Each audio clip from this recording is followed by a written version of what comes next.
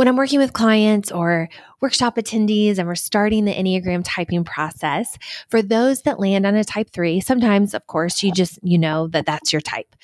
For others, I have found that the two most common kind of struggle pairings are am I a 3 or am I a 7? And we actually have a special this or that episode in the podcast library if that happens to be yours.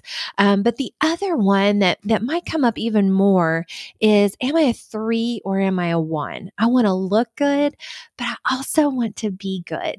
And that might come down to the fact that you have this self-preservation flavor to you as a 3. So the 3 motive is still driving the bus, striving to feel outstanding, but you might have some more tendencies and behaviors and some values around this self-preservation, which might make you feel or look like a 1. And so that might add to that struggle as you type it down. So what we're going to do today is hear from an Enneagram in real life, self-preservation type 3. Vanessa Laguerre is joining us today. Vanessa is an author. She's an editor, an indie publisher, and then a diversity reader.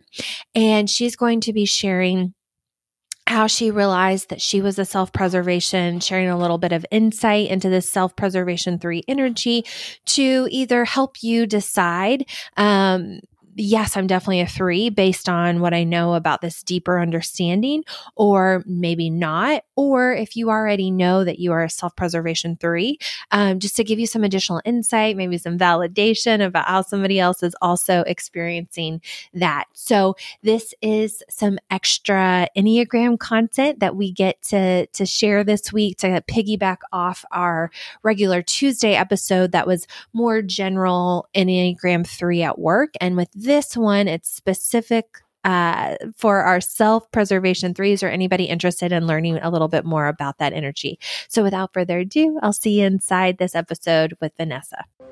You're listening to the Enneagram MBA podcast, a show about understanding people at work, including yourself.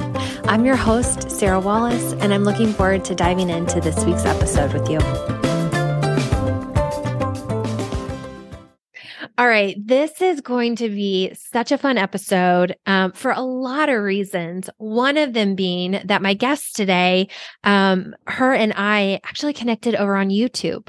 And so it's always fun, social media, the internet can get a bad reputation for a lot of things, but it also has introduced me to some incredible people. And Vanessa Laguerre is my guest today. She is joining us as a type 3. And the other reason why I'm so excited about this conversation is we're taking it to the next level today and getting into subtypes. So we're going to hear from Vanessa on her experience as an Enneagram type 3 with that self-preservation instinct. And if you don't know what I'm talking about, that's okay. Hang with me.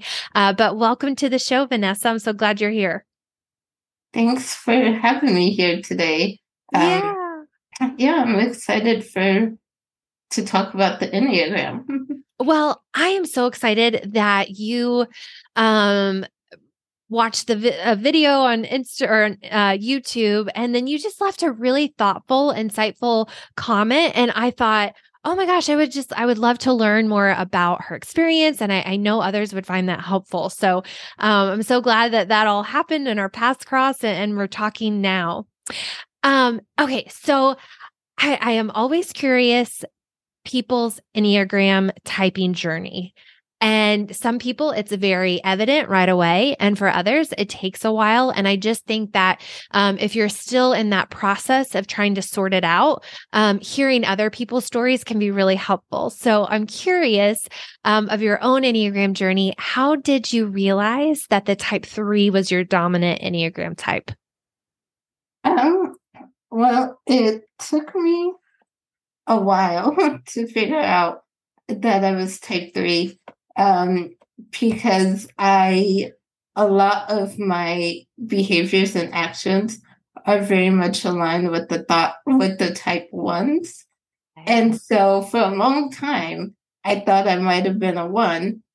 And I kept going back and forth on, am I 3 or am I 1? Am I 1? am I three? So with the threes, with the which we'll get into as well, but with the self-preservation type 3, that's the counter type. So we actually don't look like the typical threes that you would think of. And so that's what confused me before I learned about the subtypes. Because I was like, I don't resonate with the typical stuff that they're saying about a three. But when they talk about the core fears of a three, and that's how you determine your Enneagram type is the core fears. I was like, my core fears are three, not a one. But I look so much like a one. Yeah. Yeah.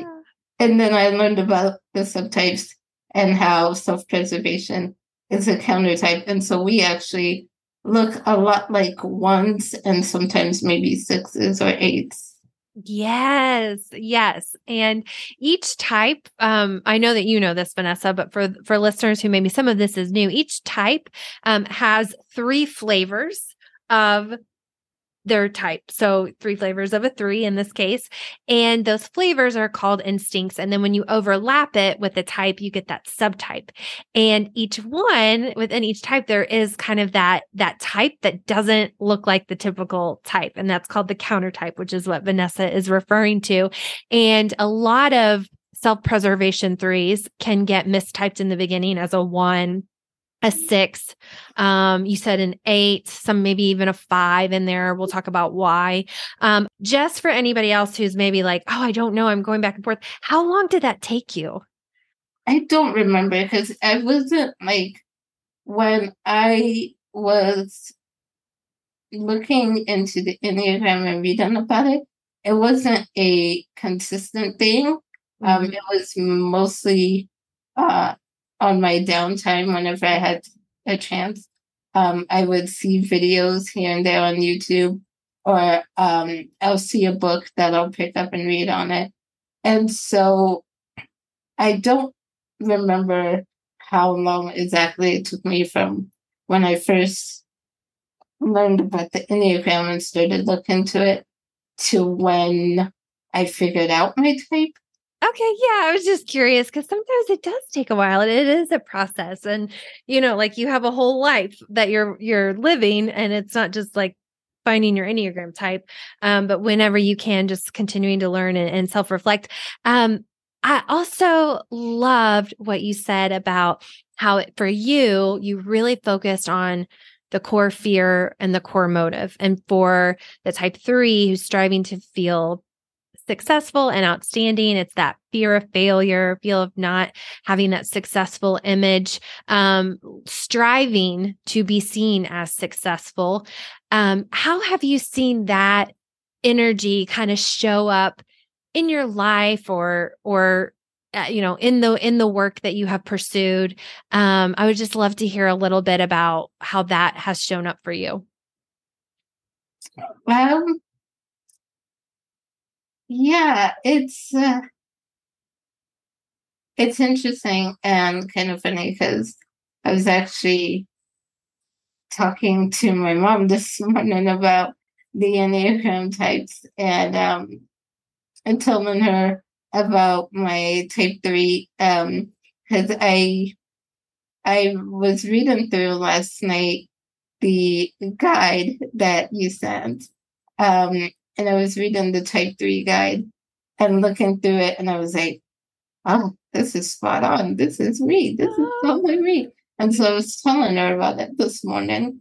But just I think for me, with the whole wanting success or to be seen as a success and stuff, to a certain degree, I kind of want that from, like, want to be seen as successful from, the general population society. But I think the motivation for me is more so connected to my family and my parents, and striving for them to see me as successful.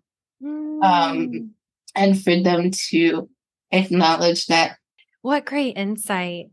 And that was really interesting what you said about looking good for your family versus, needing to be in the spotlight and looking good for others. One of the notes that I wrote for today was that a type 3, a self-preservation 3 may seem like a perfectionist because they want others to appreciate their work more so than there's a standard and I need to do it right for that standard or whatever that rule. But so it's a little, it's similar, which is why maybe that 1 and 3 get confused. And it sounds like you had that as well.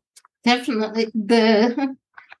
I think when I was filling out but yeah, I do have that, hard time of letting go. Like, okay, I'll give you a perfect example because happened yesterday. Working on a project of mine.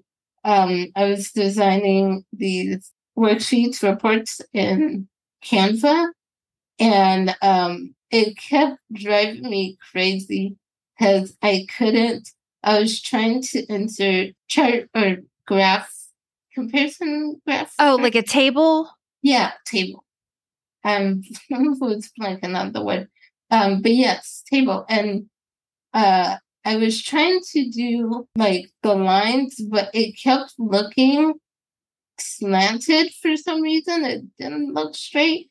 And I spent way too long, just redoing, tweaking things. And like every time I think, okay, I think it looks okay now. And then I notice something else and I'm like, no, now I need to fix this. Oh. So I spent several hours on that yesterday, more time than I should have, just trying to make things look aligned and look perfect.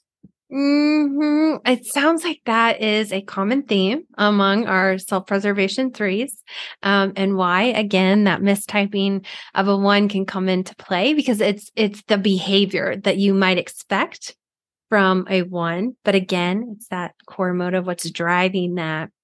Something else that I had down, and if you have thoughts, I'd love to hear them, but if not, that's okay too. But one of the other things about self-preservation 3s that I've talked about and read about before is that sometimes they can struggle as a team player, and sometimes 3s can in that average level of health, all 3s can. But for the self-preservation 3s, it's not so much because they want the spotlight and nobody else on their team can have the spotlight because they want it, but it's because it feels like others actually slow them down and they want to get things done quickly. And it just feels like, oh, these other people can kind of be a drag. So does that resonate with you? Kind of, but not so much because I think it'll slow me down. Because I already kind of work more on the slower side, but I think it's more so because I don't trust that they're going to do things to my standard. Okay. So like I said, I have pretty high standards. And if I think you're not going to meet them, I'm just going to do it myself. Yeah. I could see that. I could absolutely see that. I want to take just a quick step back for those who this might be something new. I kind of introduced the subtype. I just really quickly want to touch on how it overlaps with our type. And I'm going to give you a second to think, Vanessa, if you need it. And if you don't know, again, that's okay. But with our instincts, they will sometimes, say that there's a specific stacking. So we have our self-preservation or preserving energy that we've been talking about. There is a social or like teaming type of energy. And then there is what you'll typically hear called in Enneagram books called sexual or one-on-one or in the workplace. I I use pioneering energy. I'm going to come back and ask you in just a second if you happen to know what your stack is, your dominant kind of supporting one, and if there's a neglected one. But the way that this works with our type is that our dominant Enneagram type is kind of our preferred strategy for how we go about getting our needs met. And then the instinct is kind of that core value. So we have like the core value, and then we have our strategy for how to get there. So as an example, as a type 7, I identify as a type 7. I'm striving to feel excited. That's my strategy, but I will use that to get to this instinct for me. That's a social instinct. And so comparing that to like a type 6 who is a social, they're striving to feel secure. So a social 6 will look for that security in the group. Whereas like a 7, I might look for that excitement in a group, if that makes sense. So that's kind of subtypes, instincts 101. And then specifically for our preserving energy, we're going to come back and look at behavior clues. But I want to come back to you, Vanessa, on that stacking. Is there one type of instinct that you notice is kind of the most neglected, or it's like at the bottom there? Yeah. The teaming social one is the one that's kind of my bottom. Okay. So after self-preservation, my next one is the sexual one-on-one. I think I have some qualities of the sexual 3 as well. I always like to cheer others on. I think that's part of the, wanting to be seen as helpful and good. And so I will always go above and beyond to try to help whenever I can. Yeah. Well, I will add that video to the show notes here. So other 3s or people who are maybe deciding between 1 and 3 can also get some of that information too, and hopefully add some additional clarity along their typing journey. Our self-preservation type 3s. And are you familiar with the Art of Growth podcast? No. I really like them. They started off as, I think it was called like the Enneagram Panels podcast. And they changed their name a few years back, but they do a lot of this type of interviewing with, all different kinds of people to hear about how the different types show up. And I enjoy listening to them, learning from them. But what I'm about to share is how they describe the types. There's no shortage of books and articles talking about the different subtypes and explaining them.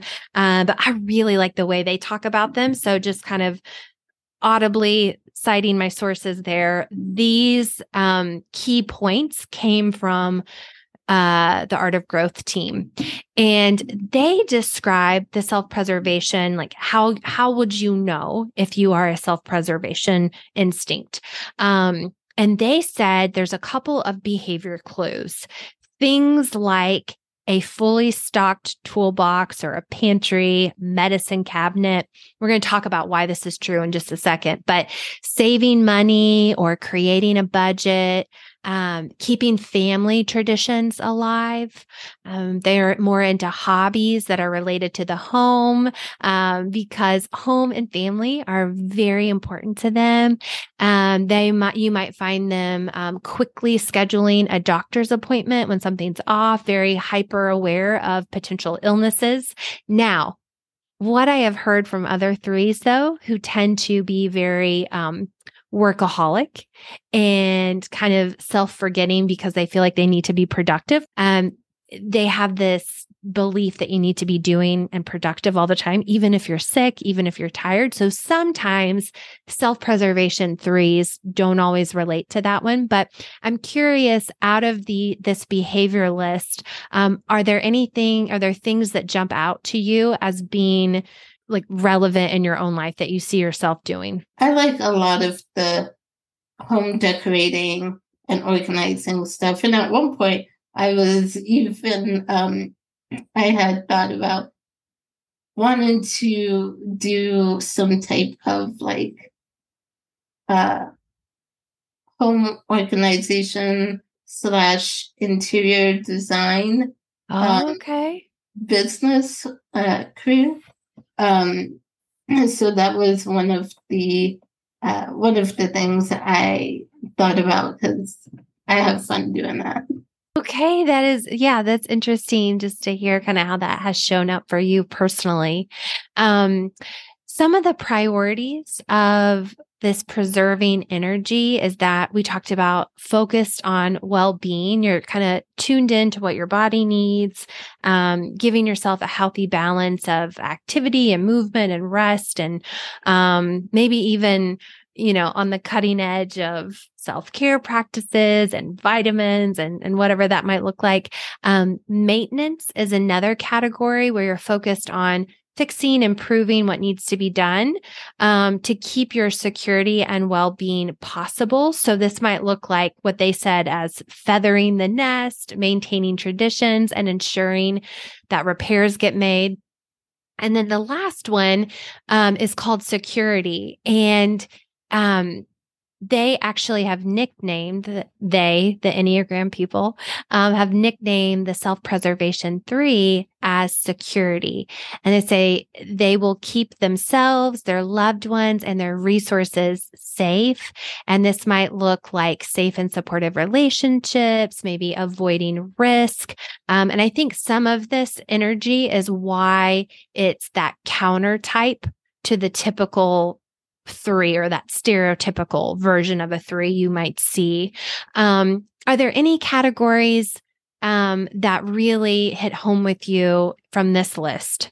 Can you repeat what the security one was as well? Yeah, it says that they'll keep themselves or their loved ones and resources safe. And so this might be safety in supportive relationships or avoiding risk. And I think for the 3s too, this kind of manifests itself in working hard, not so you can, buy a new luxury car or, $1 million home, but instead working hard so that you are going to be taken care of monetarily, resource wise. Yeah, in that sense, I would say, yeah, I do relate to that because a lot of what I do, anything I do, is to have that stable security, financial security. My working hard hamster wheel. That is really insightful too. It's, and I think that energy, I think is sometimes too what might confuse some 6s, or 3s thinking, am I a 6 or am I a 3? And it turns out you're just maybe a self-preservation 3, but that security is really important to you. So that is really interesting. The last thing I wanted to ask you about that was just kind of, I guess, a descriptor for anybody else looking to get a little more clarification on am I a self-preservation 3 or another type, is that 3s have this passion, emotional kind of struggle or vice, sometimes known as around vanity. And so I know some 3s, maybe it stings a little or maybe it's uncomfortable to admit, but they'll think, yeah, I do enjoy the spotlight. I'm comfortable. I like the attention. But for the self-preservation, they don't love that spotlight attention, and they are almost like a 1, can be more focused on being virtuous rather than looking like they are focused on their vanity, but in the background, they kind of are, but they want to look like they're not. So their behaviors will look a little bit different. Does that ring true for you? Yes, exactly. That was one of the things in the video I mentioned earlier when you talked about the self-preservation threes. You said we are the threes that um, we have the vanity of no vanity. Yes, Kind of how we yes, put it. Um, and I was like, oh, that stings, but it's true. yes, It's we still we're at three, so we still want to be in the spotlight and have that attention. We just don't want you to know that we want you to give us that attention and spotlight. yes. So we, we'll try to appear humble and like, yeah, I don't need the spotlight, but really I'm like, you can still give me attention. Yeah. Yeah, I know. I think that's interesting. And that might be one of those like really key ahas for some of our other self-preservation threes. Well, Vanessa, I really appreciate you jumping on here. I mean, I know we just met through a comment on YouTube. And so I know it took a lot of trust and also making time on your schedule to come on here and open up about your personality and which can be very personal. So thank you for being willing to share. For anybody who is thinking, oh, I'd love to get in touch and just talk about our self-preservation three or have some questions. Where is a good place for people to connect with you? Well, online, I go by Vanessa Marie Books on all my platforms. I'm a writer and self-publisher, so you can find all my stuff at Vanessa Marie Books. I'm on YouTube. I have my website is Vanessa Marie Books, and all my social handles are that. So. Okay, we will absolutely connect all of those. And then as we wrap up, I have a couple of rapid fire questions that I'm going to do my best not to reply to and just allow you to answer. And the first one is and this is very, I think, applicable for our threes, but there's a lot of talk about being successful at work. And this is a podcast for, helping us understand people at work. And success is one of, is a measurement, of how well are we doing. But I also think that success measuring stick is so varied among what's important to us based on our Enneagram type and based on a million other things. So I'm curious for you, what does success look like? I was thinking about this a little bit earlier, and I think it kind of goes back to what I said earlier on about wanting that different perception or different view from my dad and my family. And I think success for me would be having them see me as successful. And then what is a book that has meant a lot to you or that you might recommend to others that are listening to this and also into personal growth and self-development? The 15 Invaluable Laws of Growth. Okay. And so I read that one, like I said, several years ago, and I really liked it. And I need to revisit it and see because I'm sure I've forgotten a lot that's in there. Yeah. But I do remember at the time when I read it, I did recommend that to a lot of people. The last question I have, Vanessa, is around what has been one of your biggest takeaways from learning about the Enneagram or learning about your type specifically?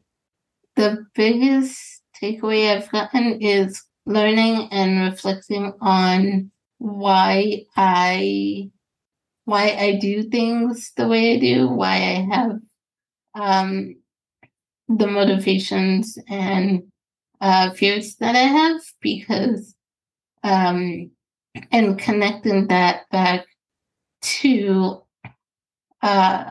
messages I got in childhood growing up, and seeing how that played out.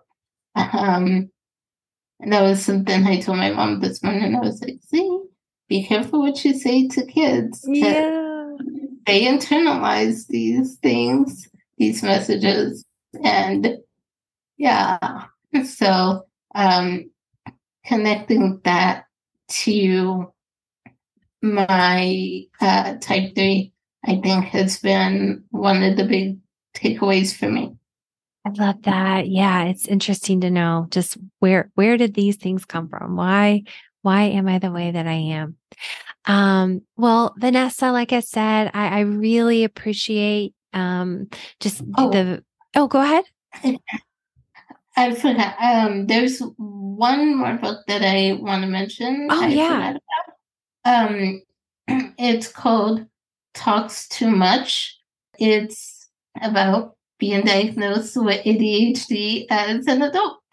Okay.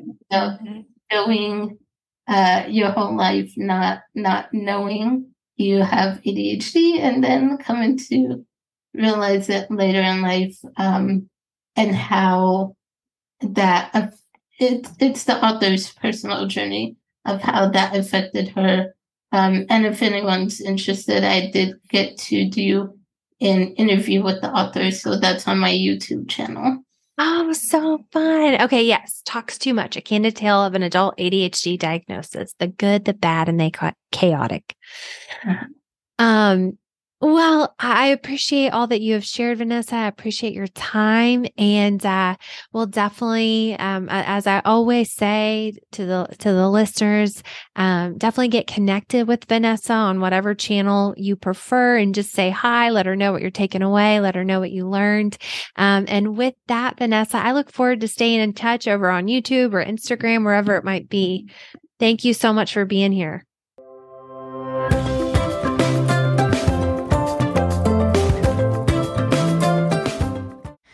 When I'm not planning for the next episode or getting to interview the next podcast guest, I'm probably out doing an Enneagram team training or a group workshop experience, because while Enneagram MBA is a podcast, it is also a team training company, which means whether you have a team of 4 or 40 or are planning an event for 400 people, there is an experience that is waiting to be created just for you and your team or organization or event. And I'm going to invite you to start that process over at EnneagramMBA.com, where you'll be able to check out some of the initial ideas and options, and then reach out to get in touch to start planning your own.